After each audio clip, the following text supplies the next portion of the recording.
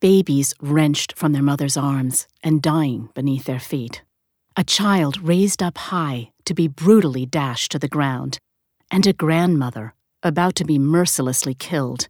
This violent and shocking scene pictures an event early in the life of Christ.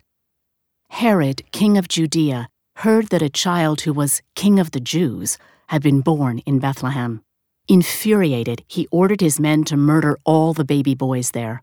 Luckily, Christ's family had fled, following a warning from an angel, before the terrible massacre began. Nothing can redeem the tangle of figures at the center of the composition. Children to the bottom right of the painting are already blue and lifeless.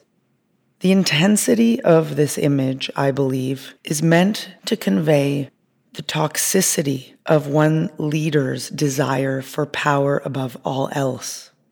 As well as displaying extreme drama and emotion, the painting shows off Rubens' knowledge of classical art and architecture.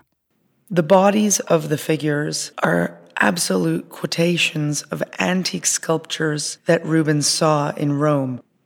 This ruin behind the three figures furthest to the right suggests the Roman ruins that Rubens might have encountered.